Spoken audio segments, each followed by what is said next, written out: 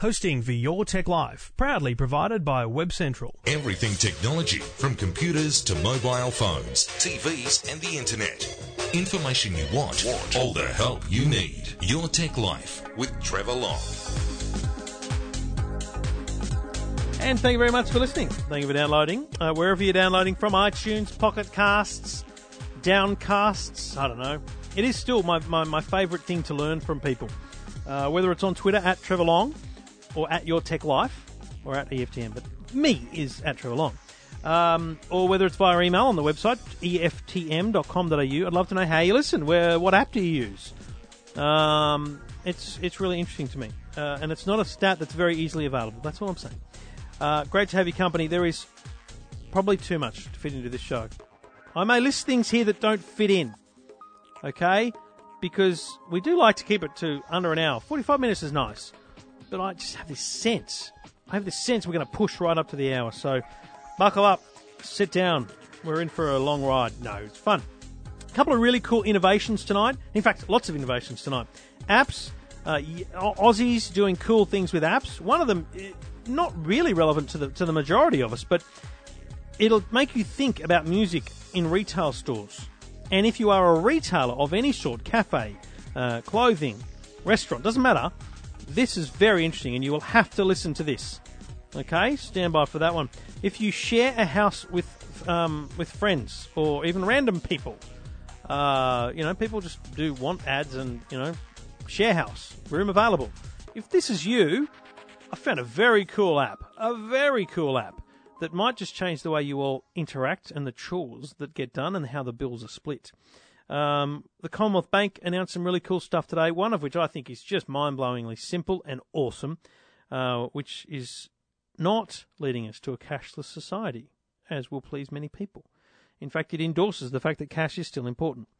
We have calls on recalls, NBN, House of Cards, passwords, possibly even internet speeds. Oh, I'm exhausted already, and we haven't even got through the intro.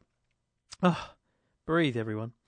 If you're lying down in bed listening, about to go to sleep, probably I get very excited during this show. Maybe don't.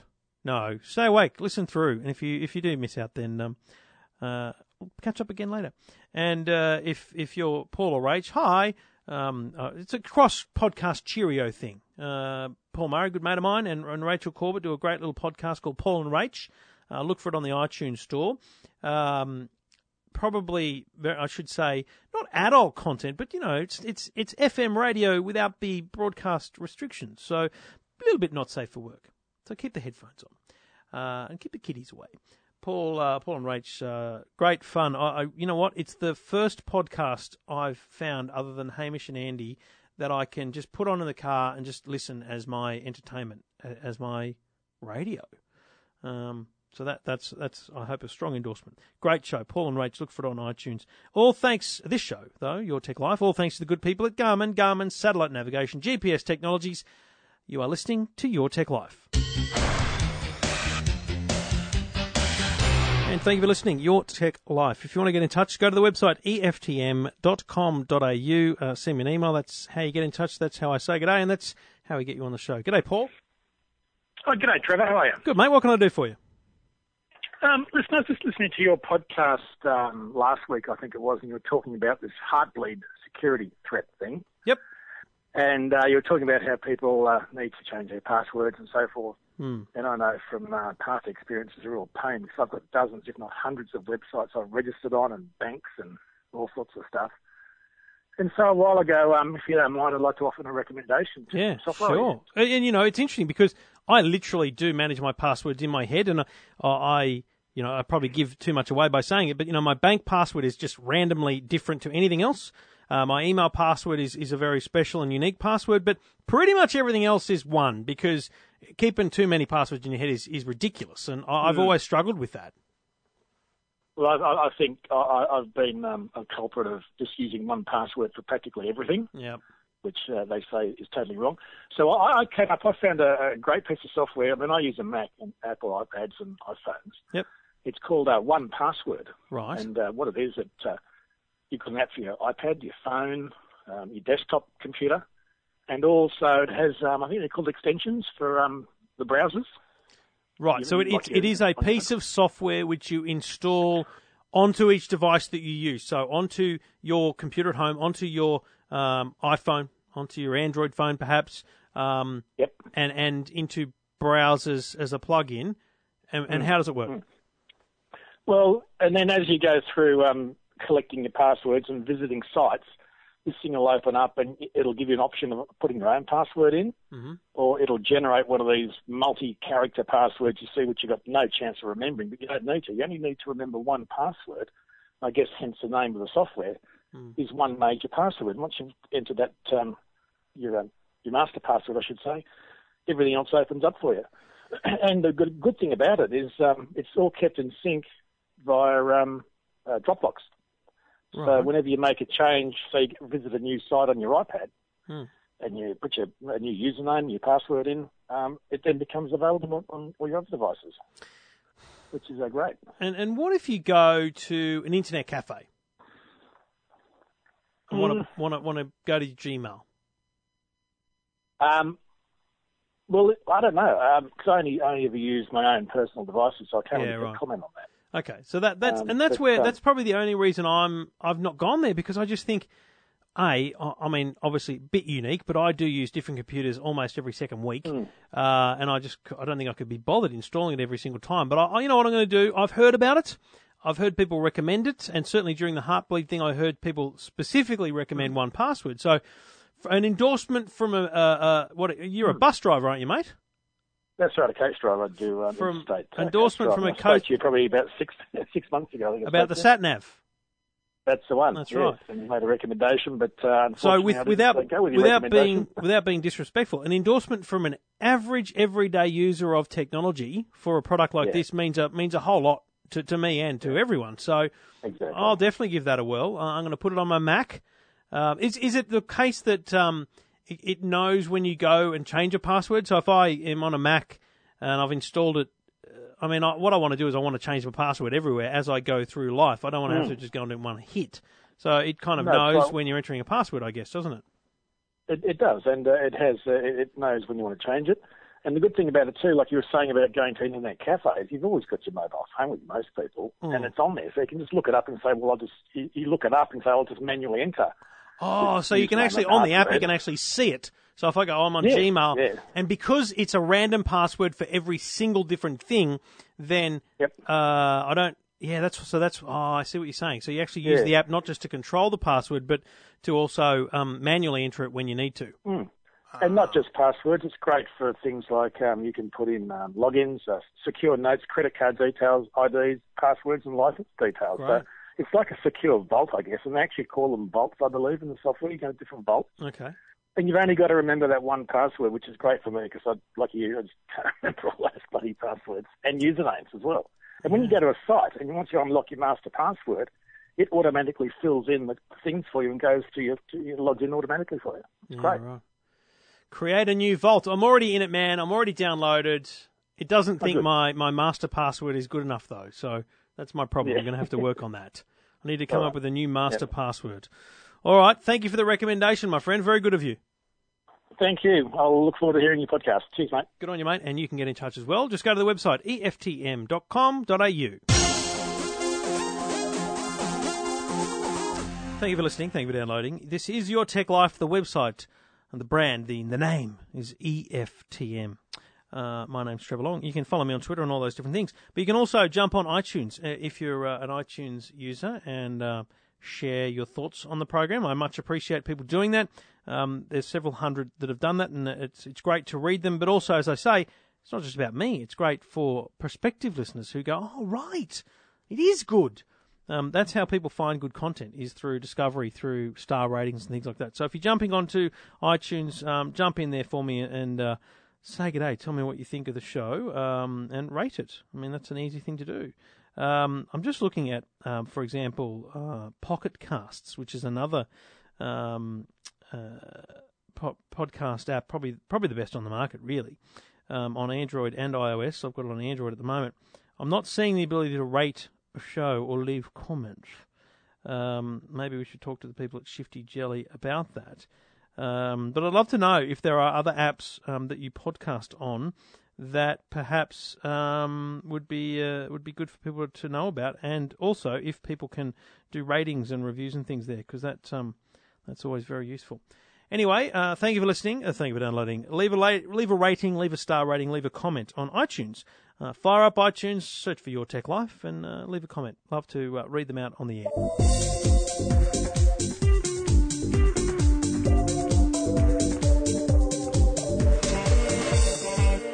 Check out the great products at Garmin, garmin.com.au, long-time supporters of Your Tech Life. And I love looking at the different range of Garmin automotive GPS products. So these are simple, in your car, get me from A to B GPS units. And, for example, the Nuvi 42LM, right? This is a $99 GPS. $99. Under $100. And at retail, it's probably less. Which has free lifetime maps in it. Right? Free lifetime maps. So for $99, you're getting maps upgraded until they don't get upgraded again, which is never.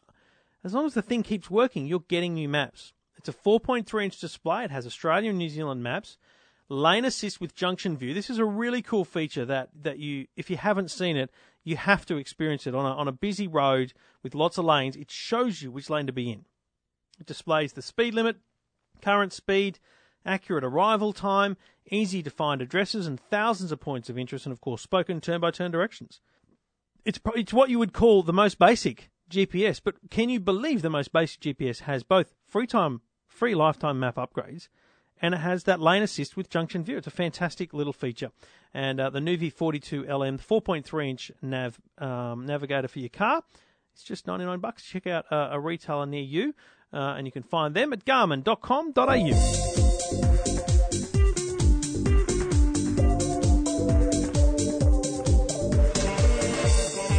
And thank you for listening to Your Tech Life. You can go to the website eftm.com.au to get in touch. Say good day. If you've got a question about technology, problems with technology, or you just want advice about anything technology in your life, that's the place to go. Get in touch. We'll get you on the show. We'll have a chat. Now, there's one thing in life that I've never experienced, and that is sharing a house with random friends or strangers. For some reason, I've just either always lived alone or with my partner, and obviously now my wife and kids, so let's not kid ourselves. But I was thinking about this when I saw the idea for an app that might help you with those share home expenses.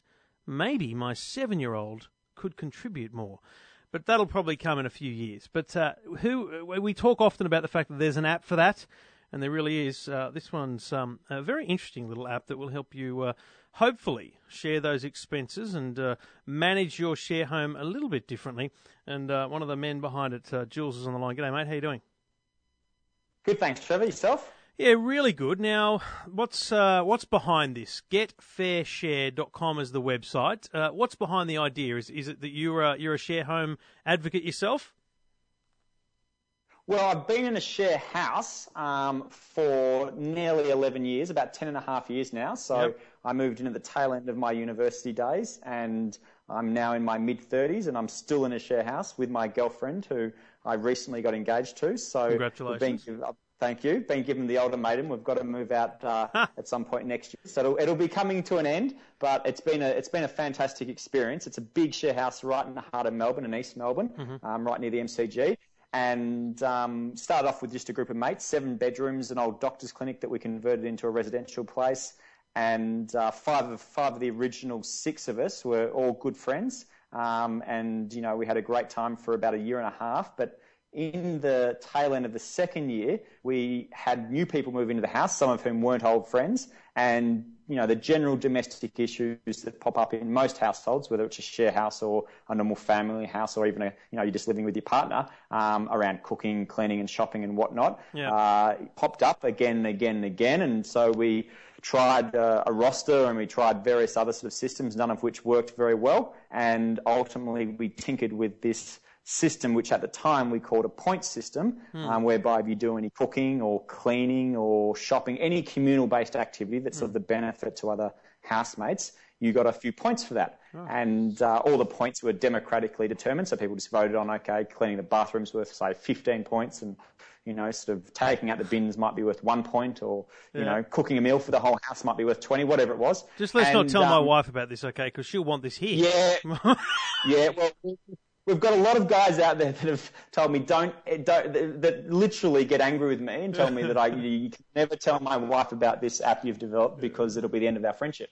But I had a novel experience the other day, just to jump around a bit. I had a novel experience where I actually had a female friend who's just recently got married to a mate of mine, and the mate, strangely enough, does more of the domestic work. She contributes a little bit more financially, and she was the one who was angry with me. But effectively, the underlying, it can go both ways. I grew up with a father that cooked about 13 nights a fortnight, and a mother who couldn't cook to save herself, and she'd cook one meal, which she did well, but she did more of the cleaning. Which is why you need a system about the value. So it's all about the value of chores around the home.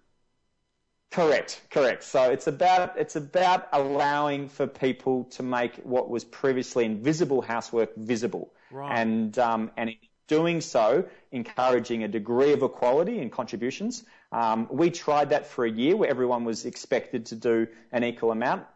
It worked pretty well, but we had what seemed like a small modification to it at the time, but made a very drastic change and dramatically improved it. And that was, we monetized the value of points. And in doing so, we then enabled people who didn't want to do any housework the freedom to choose not to do any at all, whereas others that may have been a little bit short for change to do significantly more than their fair share and get compensated accordingly. And how does that get compensated? That's just another one of the bills that gets split, so that there's an amount of money that needs to be then paid out. I mean, if I'm the lazy one, correct, I'm not doing anything. So correct. You guys, if there's 6 of us in the house, I do nothing, I have to pay more on my share of the home, the rent, the electricity, whatever it is. That's just another bill for me, which gets split amongst you guys?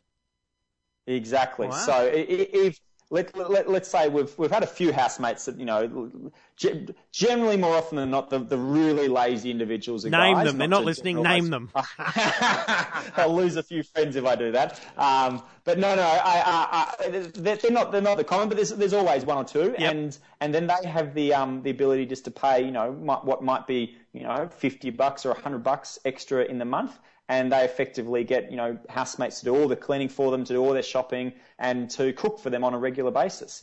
And so there's no domestic issues. We still have our issues. It's a big 7-person house. We'll still have social issues over, different things, but we don't have domestic issues. So, in terms of those regular nagging problems that crop up, we effectively got rid of those about 8 years ago, and we haven't seen them ever since. So you developed this as an idea, like a chart system, I guess, at home, correct. And then somewhere along the line, someone said, "Why don't we build an app and share this idea with other people?" Is that the concept? Is that how it happens?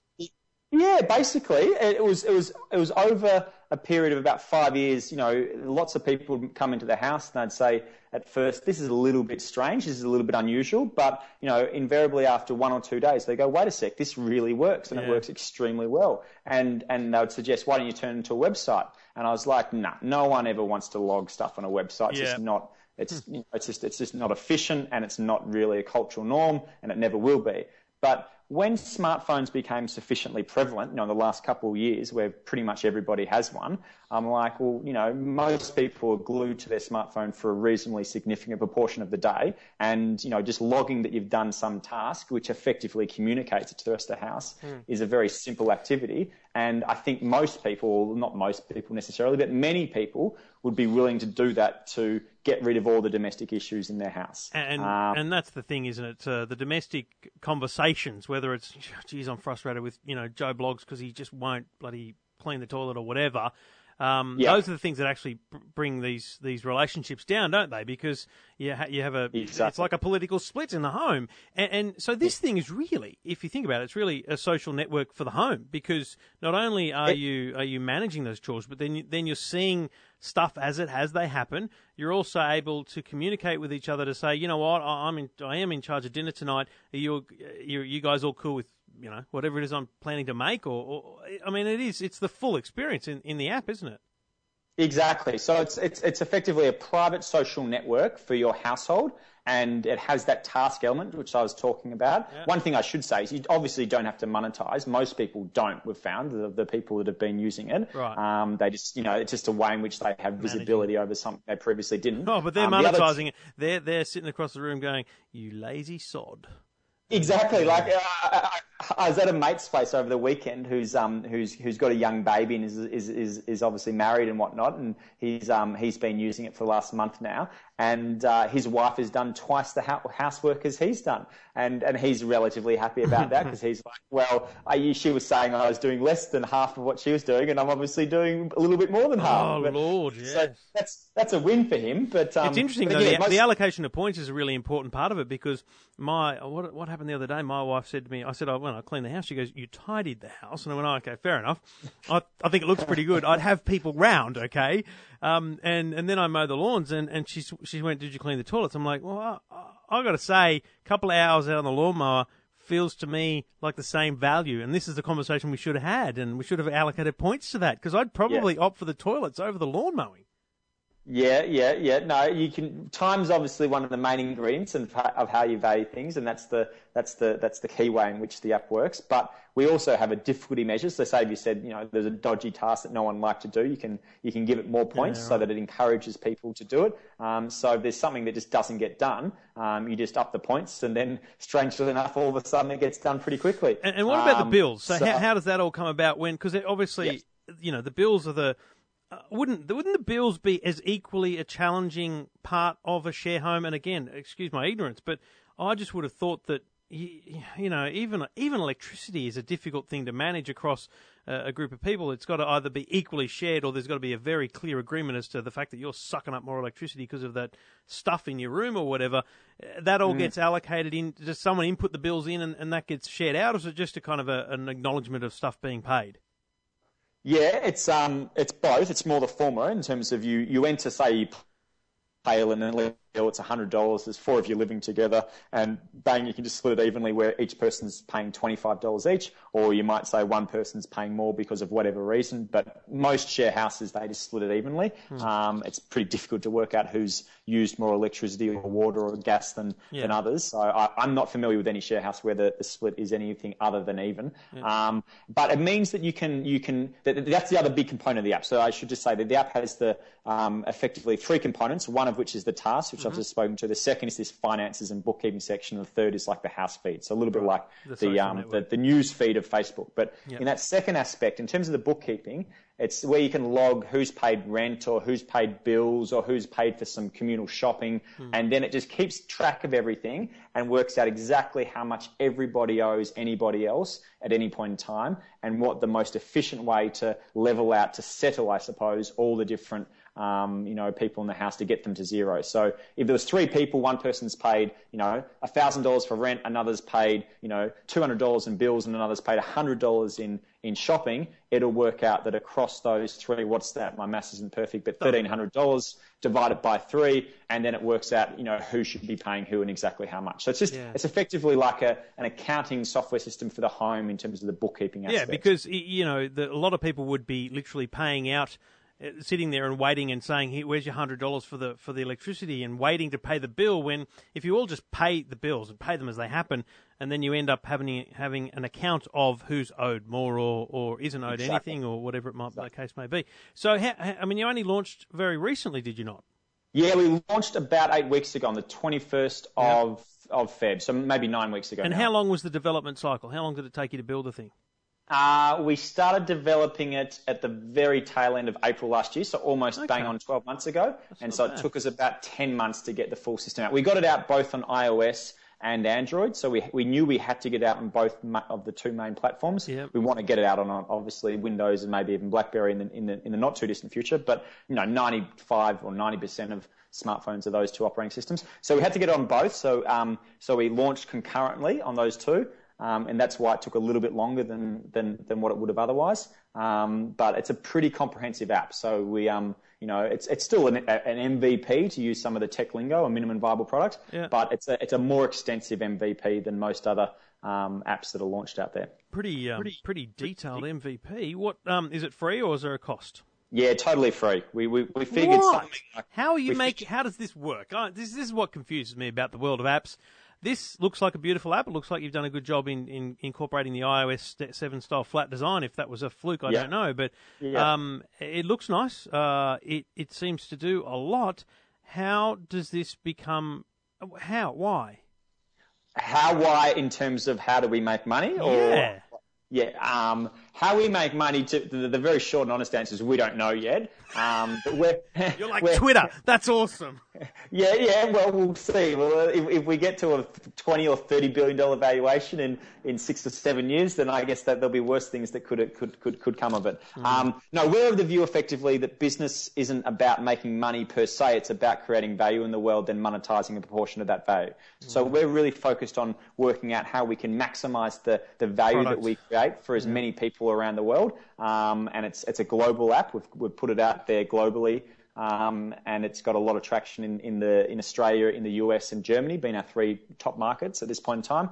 And then we're about to start fundraising, so we're looking for a seed round of financing at the moment, and we're going to figure out exactly how we make money at some point, early to mid next year. So we just want to keep, developing the product and getting it out, and hopefully getting, tens of thousands and then hundreds of thousands of users, and ideally in the long term, who knows where it goes. And then, if people are engaging with it really frequently and getting value from it, I'm sure we'll be able to find some way to make a dollar from it. It's an amazingly brilliant approach, because as long as you've obviously got the cash to stump up for the development, then you do open yourself up to you've got a user base, and then whether it might not be through directly advertising, but it might be through, product, not endorsements either, but the idea of you know what people are doing. So you'll know more about these people than most, just in terms of how much they're spending on electricity. They could get electricity off, which saves them money, and all those kind of things, which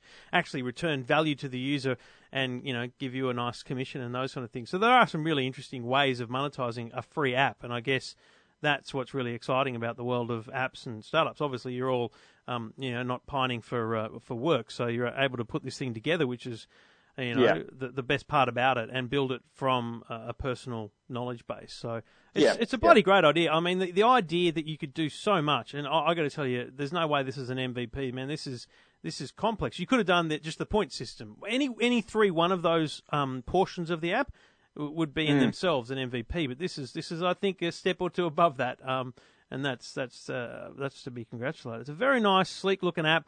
Obviously, getting great feedback already in the app stores and the like, which is fantastic, and just what you want to see. It must be quite rewarding when you kind of jump in and you see people.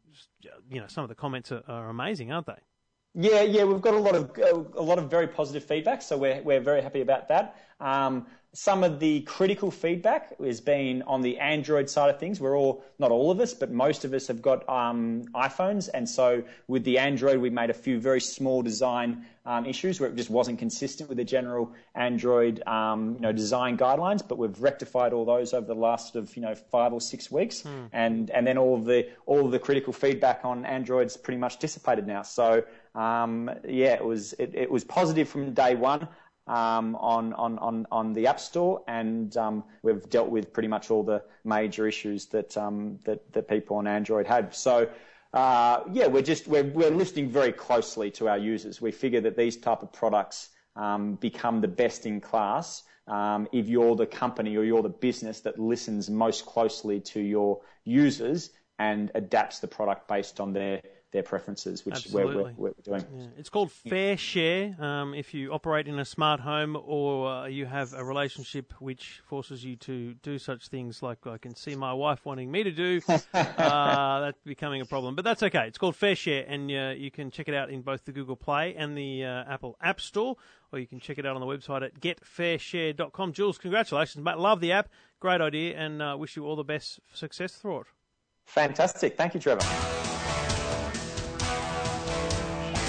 So I was at the head office of the Commonwealth Bank today and listened to their bigwigs tell us about some really cool products. Now, the Bank, honestly, I don't know of a more innovative company. I don't. They seem to do cool things quickly, and everyone seems to follow them. with great shock. And look, with the greatest respect to Westpac, they followed them today. They made all these great announcements at the Commonwealth Bank, and then Westpac said, "Oh, by the way, we're going to do this." It felt a lot like a follow-up, not an announcement. So 3 things the Commonwealth Bank launched today, which I thought I'd share with you. For small business people, they launched a small business app. So it's a distinct app for iPhone and Android that allows you to interact with your small business accounts, but also invoice, receipts, cash management, cash flow is all in the app. Plus, there's a little thing called Emmy. It's a small device, smaller than an iPhone, which is a PIN pad. You can accept payments on the go, credit card, debit card, tap and go payments.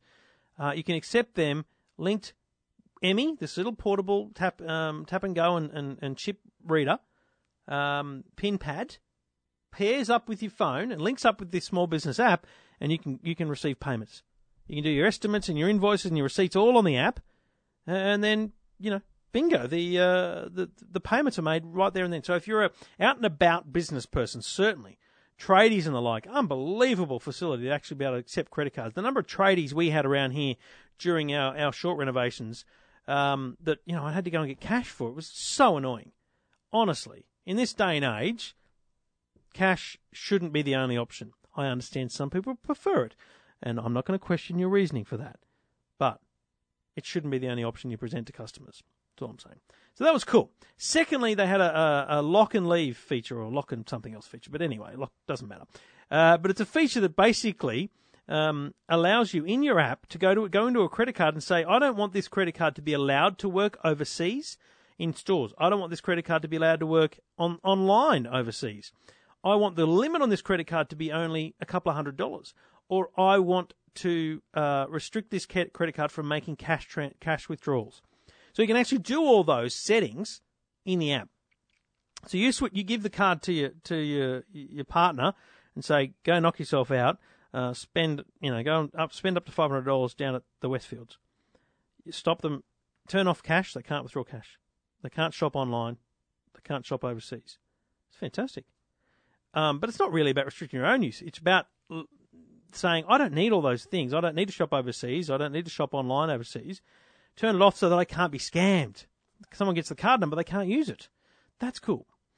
But the last one, which was actually their kind of smallest announcement in terms of getting fanfare, was getting cash without a card from an ATM.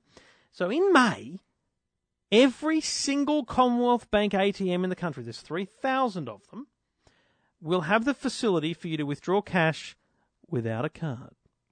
And here's how it works. You've got a Commonwealth Bank account. You've got cash in it. You've got the Commonwealth Bank app. You open the app. You choose cash, get cash cardless or cardless get cash or somebody thing. Anyway, you press a button. You tell it how much money you want. And then you decide, do you want to collect it or do you want someone else to collect it? If you want to collect it, it then gives you an 8-digit cash code. You go up to the ATM. You say, I want to get card-free cash. Get cash cardless. I can't remember the words. And then you enter that 8-digit code, you enter the PIN, and the cash comes out. You don't swipe a card anywhere. No skimming, people. No skimming. If I had a Commonwealth Bank account and you sent me a text saying, Trev, I need $50. Can you help me out? I can open the app. I can choose Get Cash. I can say for someone else. I can type in your mobile number. It sends you a text message with the 8-digit cash number and a message from me. It then sends you a second text message with the PIN number. You walk up to any Commonwealth Bank ATM, enter those two numbers, the cash comes out. Unbelievably simple concept. And here's the best part about it. It was just some random person at the Combank's idea. It wasn't some big, executive brainstorming session. It was just someone that went, hey, I've got an idea. What do you think? And they did it. I love that about innovation in business. If you want to know more about it or see details of it, it's on the website, eftm.com.au. If you're a Combank customer, I want to know if you're using all these new innovations that they've come out with. They're transacting millions of dollars a week via their new mobile apps. Just not sure who's doing it. So interesting to hear from you about that, but some great innovations from the Commonwealth Bank, which continue. If you're a customer, let me know. Say good day, and I'd love to know how you're using these new innovations from the Commonwealth Bank. Talking technology without the jargon. Your Tech Life with Trevor Long. And thank you for listening to Your Tech Life via EFTM, EFTM.com.au if you want to get in touch, say good day. Questions, problems, advice on anything technology, just send me an email via the website EFTM.com.au. G'day, Will. G'day, Trevor. How are you? Good, mate. What can I do for you? Look, I have a bit of a problem, actually. It's regarding, I suppose, one of your previous podcasts about warranties and the change to the laws. I remember we had Mark on, had a big problem with his Samsung TV, the extended warranty he bought, and lots of palaver. Yeah. And we then spoke to, I think it's Rod Sim from Fair Trading, talking about the new laws. So, what's your issue? Okay, my issue is I purchased not too long ago at all one of those fancy Dyson heat and cool fans. Oh yeah, I've got one of those. Yes, fans. Yes. Yeah, they're not cheap. No, they're not cheap at all, as nothing Dyson is. But geez, they make good stuff though. Fan. It does work, doesn't it? Oh, high quality stuff. Quality stuff, absolutely. The problem we have is there was a recall. Worldwide for the product series because they were causing fires in the units. Wow. Really? Yeah, it's a pretty big deal. Okay, I don't think they were causing like house fires, but I think sort of internal to the unit fires. Anyway, they were busted, and so there's been a complete and utter recall. Okay, yeah, I'm just on their website. Electrical safety recall Dyson Hot and Dyson Hot Plus Cool affects all these products sold between March 2012 and March 2014. Yes, spot on. So, 2-year bracket of all of them being busted. Look, they've been really good.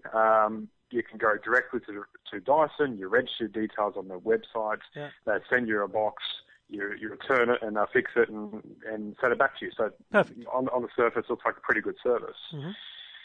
The problem I've had is I registered for the service over a month ago. Yet to receive the box. I gave them a call just late last week, and they basically admitted that it hadn't been sent because they are well and truly behind. So it's already 4 weeks without being able to use the units. And then they said that once I do get the box, which I'm still not yet, I haven't got it yet, it's another week, it's going to be another 4 to 6 weeks servicing time. And we're coming up to winter. Exactly. That's your problem, isn't it? And then we got delivery time as well. Yeah, look, we purchased it. We got a young fellow who's 11 months now. Yep. It's starting to get pretty cool. Melbourne, I'm in Brisbane, but it's coming up to sort of 7 degrees on the weekend, and we just want to sort of warm the room so he's pretty comfortable at night. That's why we have heaters. Yeah, exactly. All right. So bottom line, you're just behind the 8 ball here. You're not. It's not getting the turnaround that you would want. You want to use the product, but you're obviously taking their warning and not using the product because there's a recall. But, you don't want to go months and months without the product and leading into winter. It kind of defeats the purpose. Yeah, I understand. Okay. Well, look, I mean... I spoke to Dyson, and they basically said, tough luck, it is what it is. Yeah, right, okay. And look, you've got to, I guess, look at it from their perspective. They would have hundreds, if not hundreds of thousands of these things out there. It must be a logistical nightmare to perform a recall like this. So I have some sympathy for them in that sense. But, for an individual, who just wants to use it and doesn't want to run the risk, then, you're well in your bounds to kind of be unhappy. I'm not sure that there's anything you can do in terms of, legally. It's not like they've got a turnaround time. They've issued a recall. They've got the process in place. But look, lots of the people from Dyson I knew have moved on, but there are still a couple of people there I know. So let me take your case to them and say, hey, 11-month-old child, can we get them a heater for winter? And, look, that would be good. Look, all I want is just something that can work, and sort of work. Well, you know what? I'm going to tell you this, Will. I'll tell you this right now. If within a week and a half we don't have a resolution, I'll send you mine. No, I'm serious. That's not necessary, mate. No, I've got one. Well, no, that's a stupid thing to suggest because I haven't had mine recalled. That's a very good point, actually. I'll check the date, though. I wonder if March 2012 was the very first one that was ever made, because I've got one of the first ones. So I might find out. Right. I'll check the model numbers because, mate, I've got one sitting in our storage just here in the house because we've got ducted air conditioning with heating now. So we just moved house. Lovely. So I certainly don't need it desperately. But look, let me call Dyson. Let me talk to them during the week. Let me see what they can do, and hopefully we'll get you a quick resolution. Okay? Yeah, look, that would be muchly appreciated. Sort of stuck between a rock and a hard place, I suppose. Understand, yeah. Look, leave it with me. I've got all your details. I'll get you in touch with Dyson immediately, okay? Yeah, look, that's fantastic, Trevor. And just one quick thing, if you've got a moment. Yeah. I spoke to you a while ago regarding the NBN, just when the Liberals sort of changed their policy to fibre to the node rather than premises. Bit of a sore point for me right now because Chris Bowen, the Bowen who does EFTM with me, does the cars and things, just got the NBN connected, fibre to the premise. So I'm filthy. Well, I had a query for you. I was sort of on the list. I was scheduled to get it, but not for a bit of time, and I've sort of continued to be on the list if you look at the website, and only today there's been about 6 vans out in the street with those huge spindles of fibre, so it's good to see that some areas are still getting it, so hopefully I should see the green fibre goodness and look, I'd be cautious as to hold out any hope on anything because you just never know, but certainly from what I've seen and heard, that they're continuing the rollout in the areas that had progressed so far. If it's gone all the way to the point, then of course it's going to happen. I mean, Bowen, the NBN cable was run in front of his house.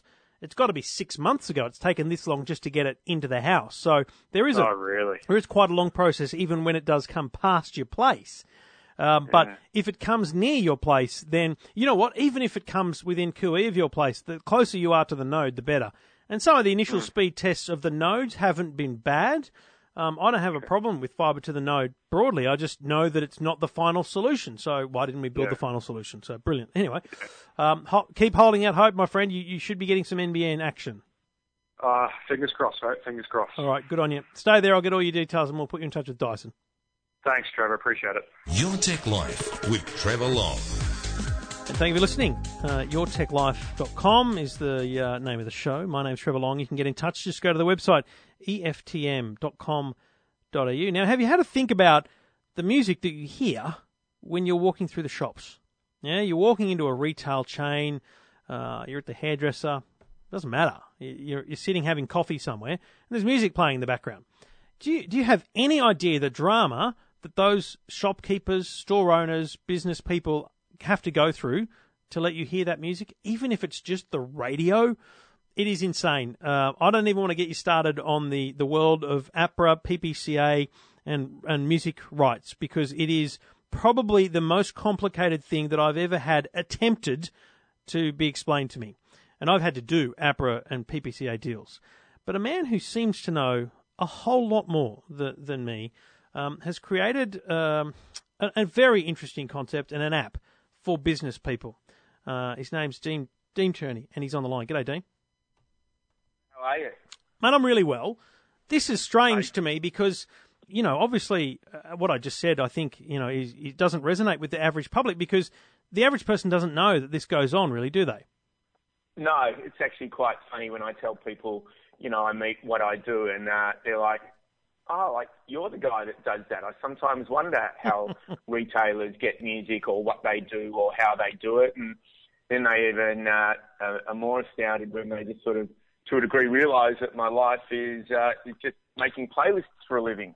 You literally pick music, playlist it, put it together so that people can hear it in stores. And I think, just correct me if I'm wrong, but the way you've done this in the past, having done this for such a long time, is actually providing a physical disc, a hard drive or a CD to stores to say, here's your playlist. You now have the rights. They pay a fee, and they now have the rights, having paid you that fee, to play that music publicly.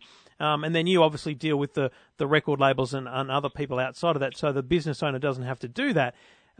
That's the background to you, where this comes from for you, is it not?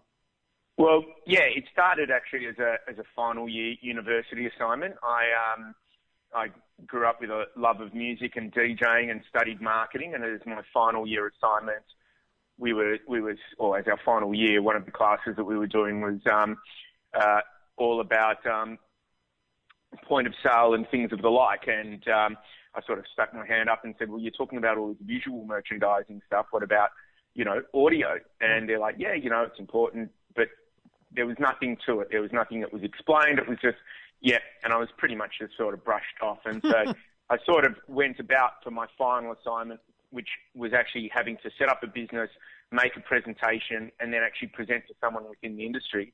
I went about setting up Marketing Melodies, and that presentation went very well. And after that, like a mock course or something like that, the client actually said, look, we really liked what you presented. Would you be interested in coming and talking to us? So, my final year assignment sort of turned into my business, and that was 25 years ago. It's a bit of a fairy tale, isn't it? I mean, actually coming from study directly into your lifelong career is a pretty stunning thing to do. Yeah, well, I still DJ, which is nice, and I'm lucky. My music is really my life is surrounded by music. My life is music, and it's fantastic. But what you said earlier in regard to sort of starting with hard drives, when I first began, I was actually mixing vinyl records in my bedroom at home, living with my parents, and recording it onto a cassette master. Oh, Lord.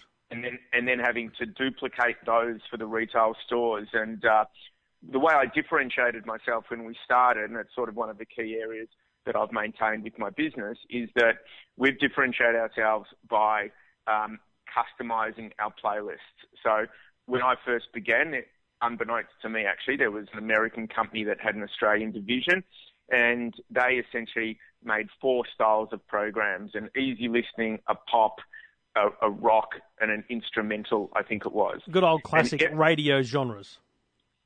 Yep, and everyone had the same one. So Sports Girl, Portman's, Just Group, all of them, if they wanted pop, they all were playing the same 90-minute pop cassette every month. And so what I did was I sort of said, well, that's not necessarily who your customer is. Let's work out how you can differentiate yourselves from your competitors. And so as part of that process, we also allowed them a demo. So I was making these cassettes, sending a cassette off.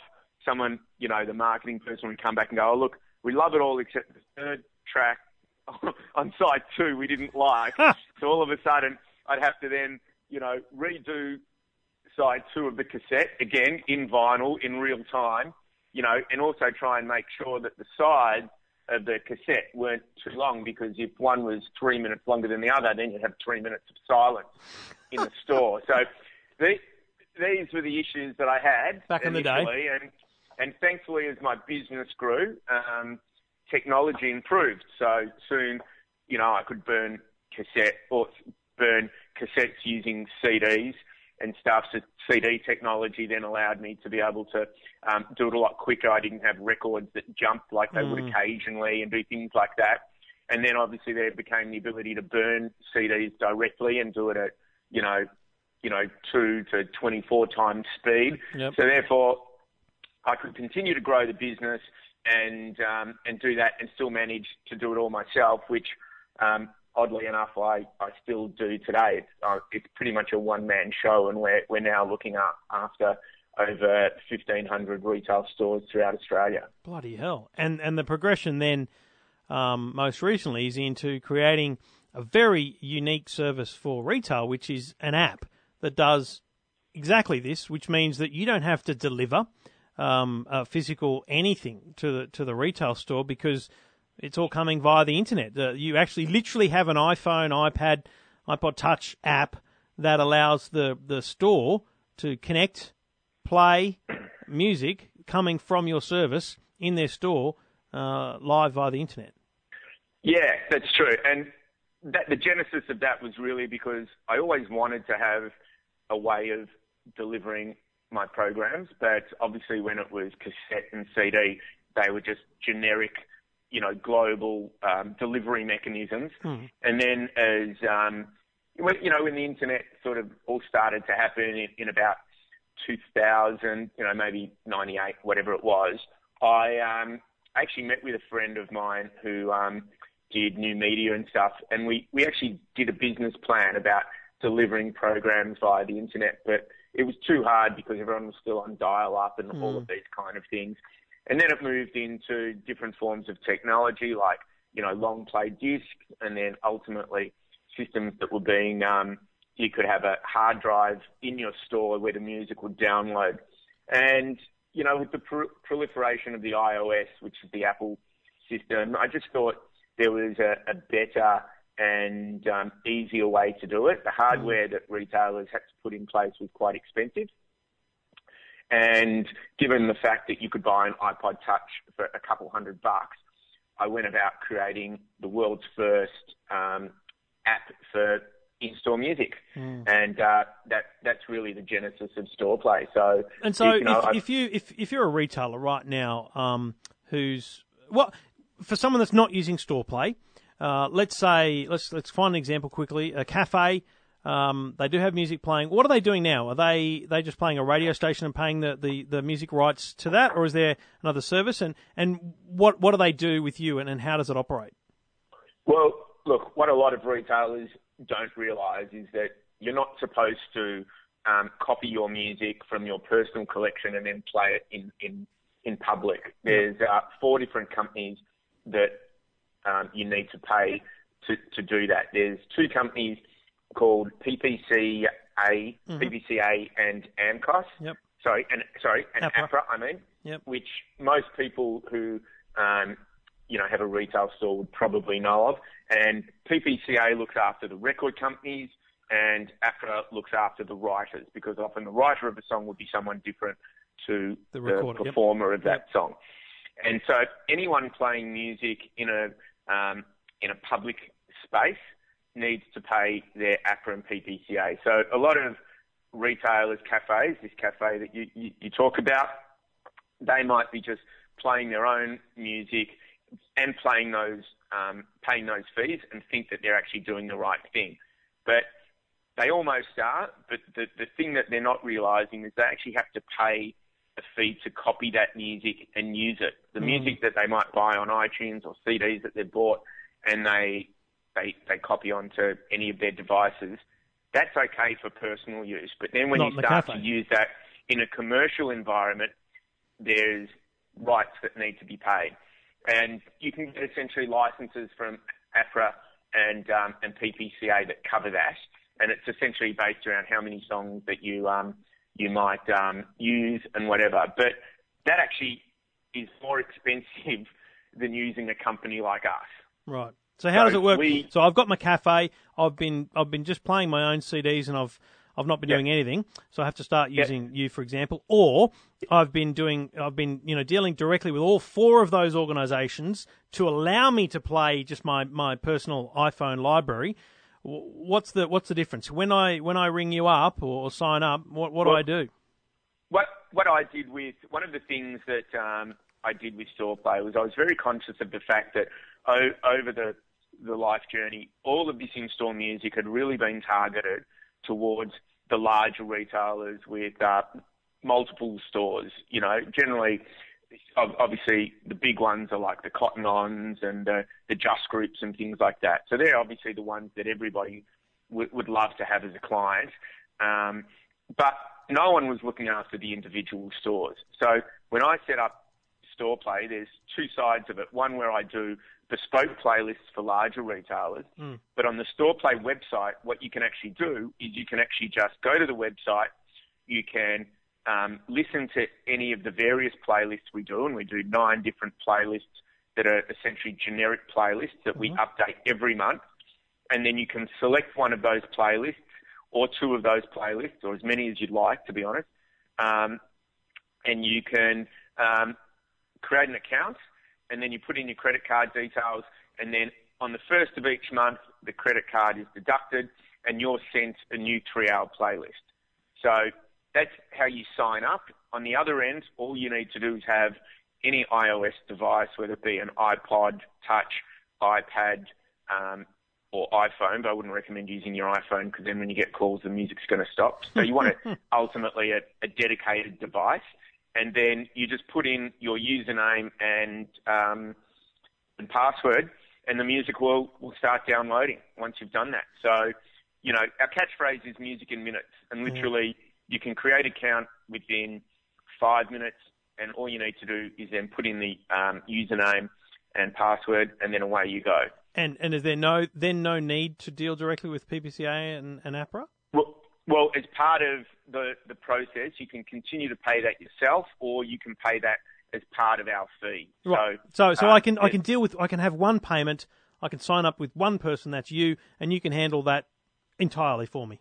Yeah. And we can do up to 50 stores like that. Like, we've had multiple store retailers that have signed up and done that. So, if it's one cafe, that's great. If it's, a chain of cafes or, something like that, they can do it, whichever. And one of the other advantages sort of in paying those APRA and PPCA royalties to us as well is that you generally would pay them yearly in advance.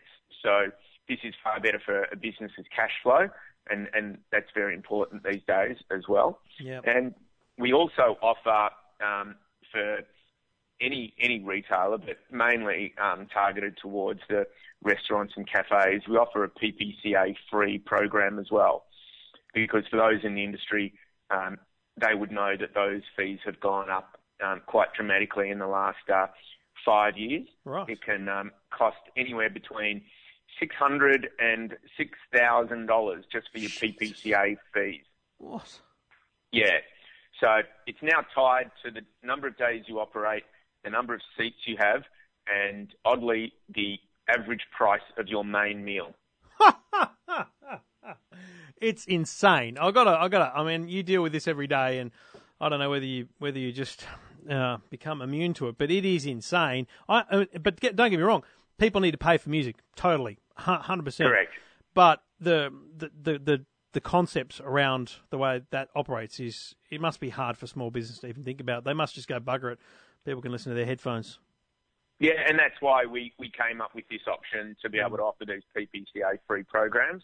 And, the music's great music. It's sort of quite, Cafe Del Mar, quite chill out. And we've got another sort of easy listening one, which is sort of a little bit jazzy, lots of covers and things like that. So, you're not going to be able to play your top 40 artists, but, you are going to potentially save yourself up to $6,000 if you're a high-end restaurant. And, it never ceases to amaze me what people are doing online. I mean, this to be honest, is just an amazing business concept that you've been able to take from university through 25 years of your career. But it must be really exciting to see how radical a change you can affect upon your own, business with the benefit of the internet and mobile technology. It's amazing. Yeah, and look, this is only the start of it, to be completely honest. I don't see StorePlay as just being about in-store music. We've got lots of other ideas that we want to build to the platform. We want to be able to create it so that not only does it relate to the retail and cafe owners, but actually there'll be a forward-facing component to it so that customers can actually interact with the music as well. Yeah, and do things like that. So I mean, you think of the old American cafes with a little jukebox on the table. I mean, that's the concept you could work towards, really, isn't it? You have the app.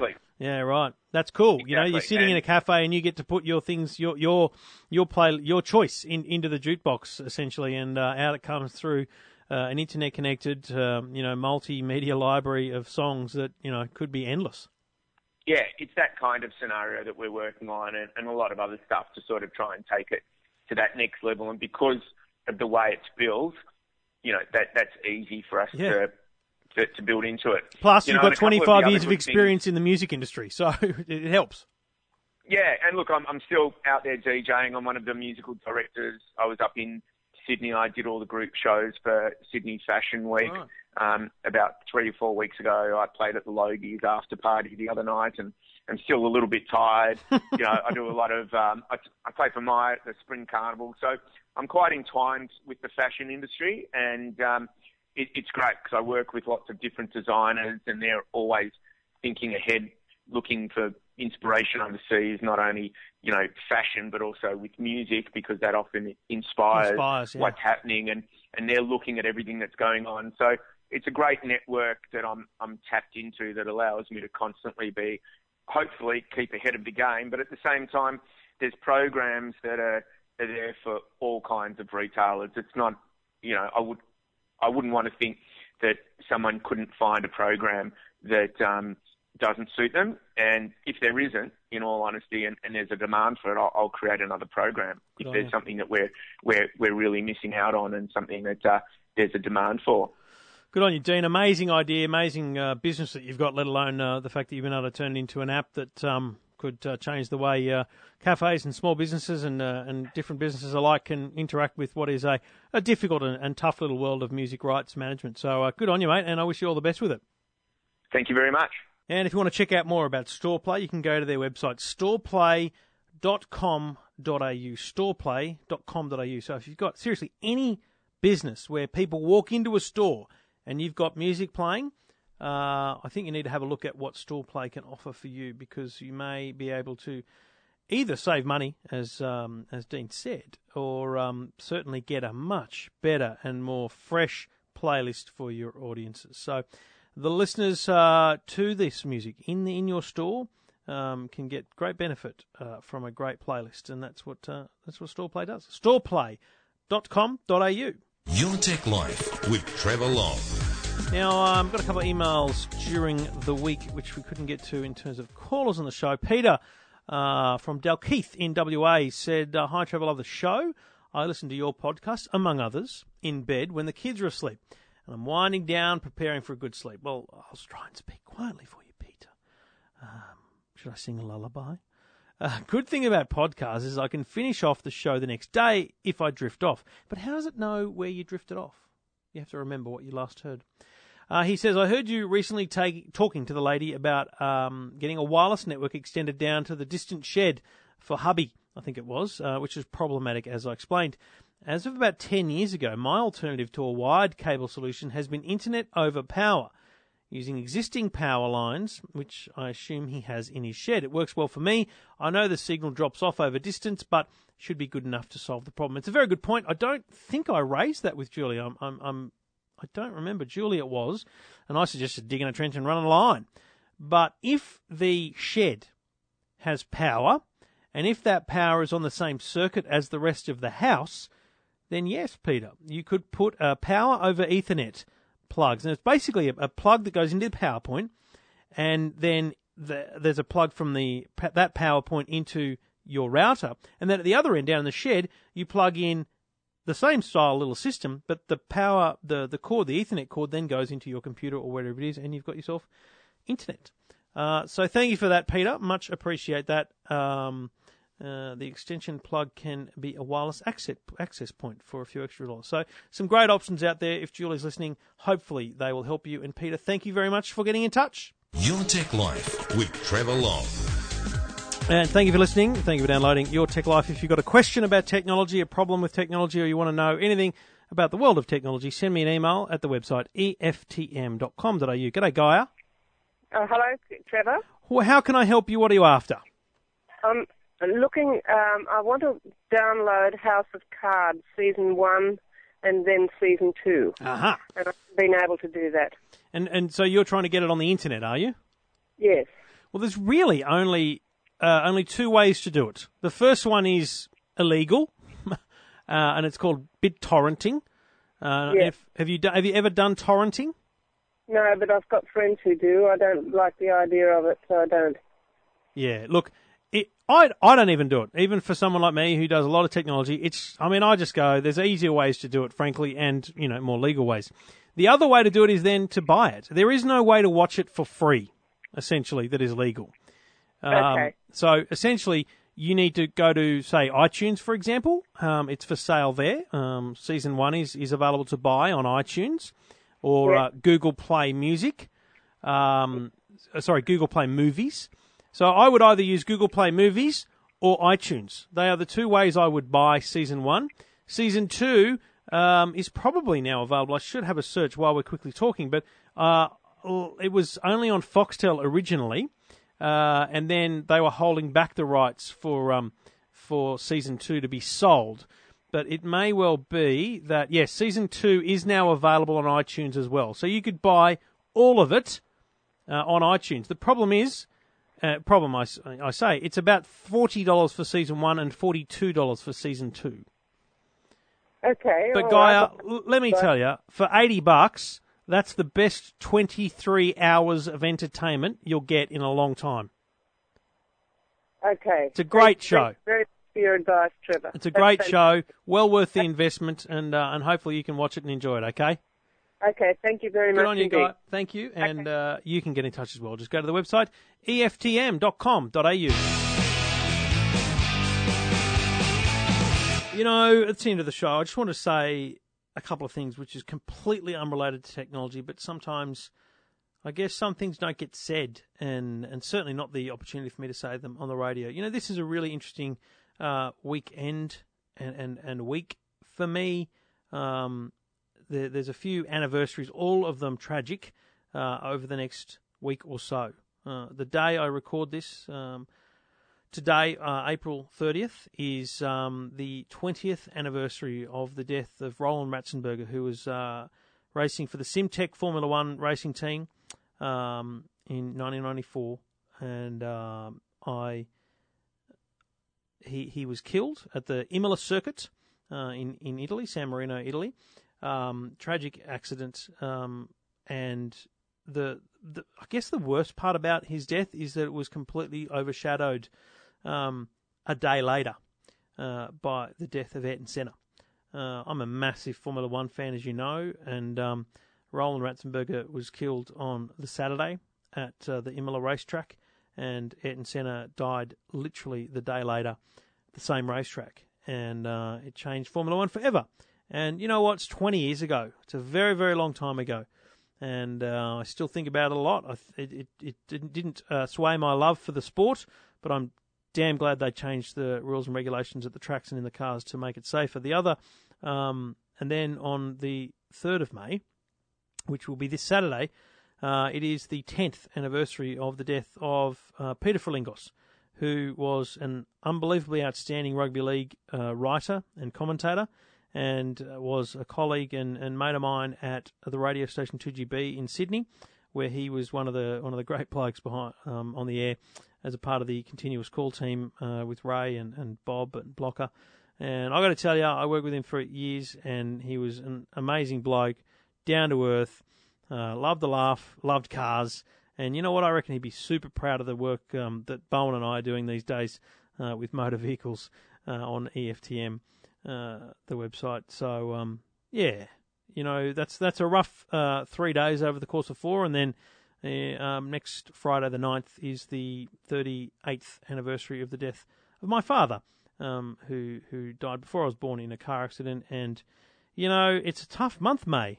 Doesn't make life easy, but so goes life. And you know what? Let me find a technology hook for you there. I love the fact that not only can we be reminded by technology, not that I really would ever forget any of those dates, but I do have in my diary, for example, Chippy's anniversary, because I sometimes forget, was it 2004 or 2005, so it's nice to be reminded of that. But also it's nice to be able to share. You know, it's really nice today to be able to share a photo of Roland Ratzenberger in his Simtech Formula One car and see people share that amongst themselves and also appreciate the sharing and just talk about it. It's a really nice social way to appreciate the life of people who have gone. So, anyway, a somber way to end. I will admit, probably the most somber ending to this program ever. But something I wanted to acknowledge because it's a rough week, and we should always remember those that have gone, and we should never forget them when they're gone. Thank you for listening. Thank you for downloading. This has been Your Tech Life.